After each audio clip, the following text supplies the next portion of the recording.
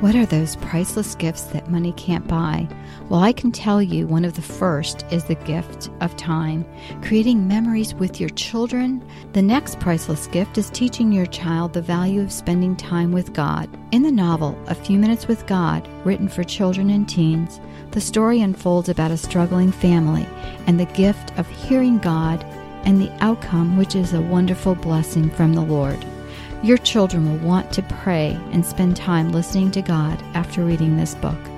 Visit MediaAngels.com for more information.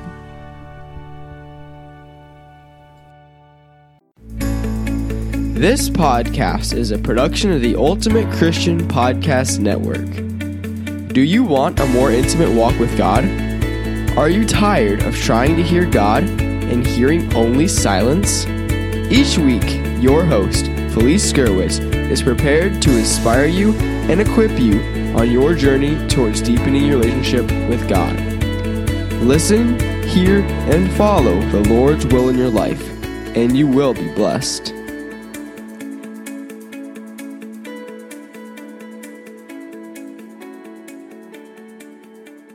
Hey friends, and welcome. My name is Felice Skirwitz, and today I'm going to share with you an episode about worship and thanksgiving. This is episode 228, and you can find today's show notes at afewminuteswithgodpodcast.com. And I want to thank our sponsor, Media Angels, and you can check out the books, A Few Minutes with God, as well as the Truth Seekers Mystery Series, among others.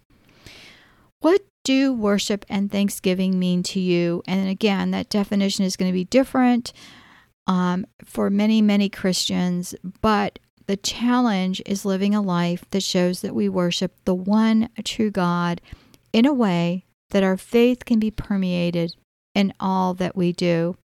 And as we discuss worship and thanksgiving today, remember that the key to everything we do is to make it workable for our lives. I remember reading some books that were Christian faith-filled books, and I couldn't even get past chapter 2, and I was so overwhelmed of all of the to-dos that I needed to do to get my life on track. And I found for me the best books and the best podcasts that I could listen to are short like these, that give me things that are workable, that are doable, that are important in my life, but are ones that I can implement. And I try to simplify things, and I want you to simplify things as well. Which reminds me, have you heard the saying, do as I say, not as I do? And at times when I record this podcast, I feel a nudge from the Lord with the thought, are you living your life in the way you're challenging your listeners to live theirs? Unfortunately, and truthfully, the answer isn't always yes. Yet podcasts on topics that point to the Lord also challenge me as well. I'm not there yet. I don't think any of us are there this side of heaven. As we head into the months of Thanksgiving and Christmas celebration, the theme of Thanksgiving resounds in my mind, and I ask myself the following questions. Again, these are in the show notes, so if you're driving or you want to take a look at it later, you can find it on episode 228. So the questions I ask myself are, how am I worshiping God daily? How am I giving Him all the praise and thanksgiving He deserves? How am I living my Christian life to the fullest? Am I allowing myself to be used by the Lord? And that's those gentle nudges. And I shared with you in the last podcast about praying for a young man, and I was afraid to pray for him because he would say no, but I felt a nudge from the Lord to do that. And the last is, am I giving myself time to pray? Giving ourselves time is the biggest obstacle in our life, and so too in this busy season. We need to cut ourselves some slack while placing a focus on the most important things. What have you learned from past mistakes, and how are you leading a life that does not parallel the old? Think about this and consider ways that you overcommit. Years ago, I found out that I quit one ministry or volunteer position, and then I would make more time for my family, and then the next thing I knew, I was volunteering for another position somewhere else, maybe not in leadership, but I was still volunteering.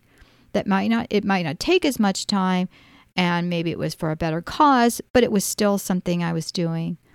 This is great, and it gives us some type of ministry to look forward to in our lives, but you also have to look at your season. Where are you?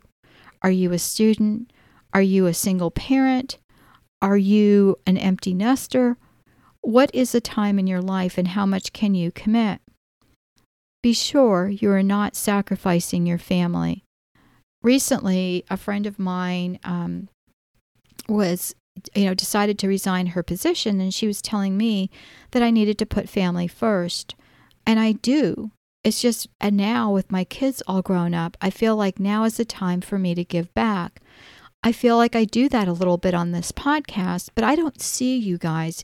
When I talk into a microphone, I kind of picture you guys out there listening, but it's still hard. And when I do a face-to-face ministry, I feel like I can witness to people and I can see them. So we have to look at the time of our lives and look at how we can be used by the Lord while having a balance and not overcommitting.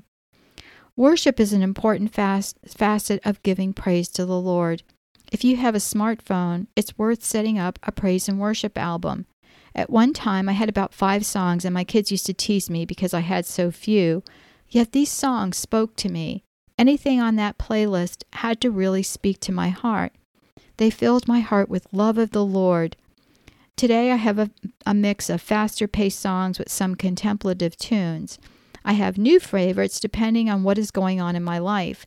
You can tell the state of your life if you listen to praise and worship music, and even popular music, by what songs really resonate with you. And I feel like that's like a little window into, our lives that we're not even thinking about. I shared a song with you on another podcast, The Motions by Matthew West. And for the longest time, that was my song. It was an important one because it felt like I was becoming complacent and I wanted to change. I didn't want to just go through the motions. I didn't just want to, I wanted to do my best. Then the song was Joy by King and Country, or for King and Country. And I wanted to be sure I was choosing joy, and that was my focus. And then my next favorite was He Reigns by the Newsboys. Of course, I love many other gospel hymns, and I go to a traditional church where we often sing songs like Amazing Grace. But I believe that you can tell your spiritual mood by looking at the songs you like to play frequently. And He Reigns is still one of my favorite songs. Take time to do this and create a song playlist. What songs speak to you? What songs lead you to worship? Currently, my new favorite too is Blessed Be Your Name. It makes me consider God's precious name and how we should worship Him, not only in song, but in our lives. Music is a huge part of helping to set the mood, which is why many churches begin with praise and worship. This opens our heart to the Word of God spoken to each one of us, and it challenges us. Again, if you do not have a playlist, make one, or write down some words of Scripture that you can read over and over again. If you don't know how to make a playlist, ask someone to help you. It's easy to do. I'm not sure who began the saying, when we sing, we pray twice, but I believe there's truth to those words. Singing allows us to rejoice, and music lowers our inhibitions in a good way, and the roadblocks we often put up to keep the Lord out. We can use music in a way that enhances our prayer time, allows for a deeper meaning of the words to speak to us in a way that just saying them or even reading the words just can't accomplish in the same way. And God knew what He was doing when He created music. I believe that worship music allows us to live our lives more fully. The Scriptures are filled with references to music. We read in 1 Chronicles 6:31, "There are the men David put in charge of the music in the house of the Lord after the ark came to rest." And we know that the Psalms is a sacred song of poems used in worship, such as in the book of Psalms. In what way do you worship? Think about this and then do it. Make a point to make this part of your life. Worship can be serious. There is a time for this, but it can also be lighthearted. I think laughter is one of those great gifts given to us by the Almighty. And with all of my heart, I feel like the Lord has a sense of humor. If He is truly Lord of Lords and created all things, He created humor, the good kind. Remember, anything good can be perverted by the evil one, the same thing with music. So we need to reclaim it, take it back, give all the glory to God. I think one of the reasons I like music that I play in the car is because it fits my lifestyle when I'm on the go. It puts me in a good frame of mind when I get to my destination. We use the tools at our disposal to make things work for us. In this way, we can more easily add worship and thanksgiving to our lives daily. The challenge is for you. It is to look for a way to implement worship and thanksgiving, not only during the holiday season, but daily in your own life. May God be blessed. Thanks for listening to the podcast, A Few Minutes with God. Please visit Felice on our website, afewminuteswithgod.com, and your podcast page on afewminuteswithgodpodcast.com. There you will find the show notes for today's episode. This podcast is a production of the Ultimate Christian Podcast Network.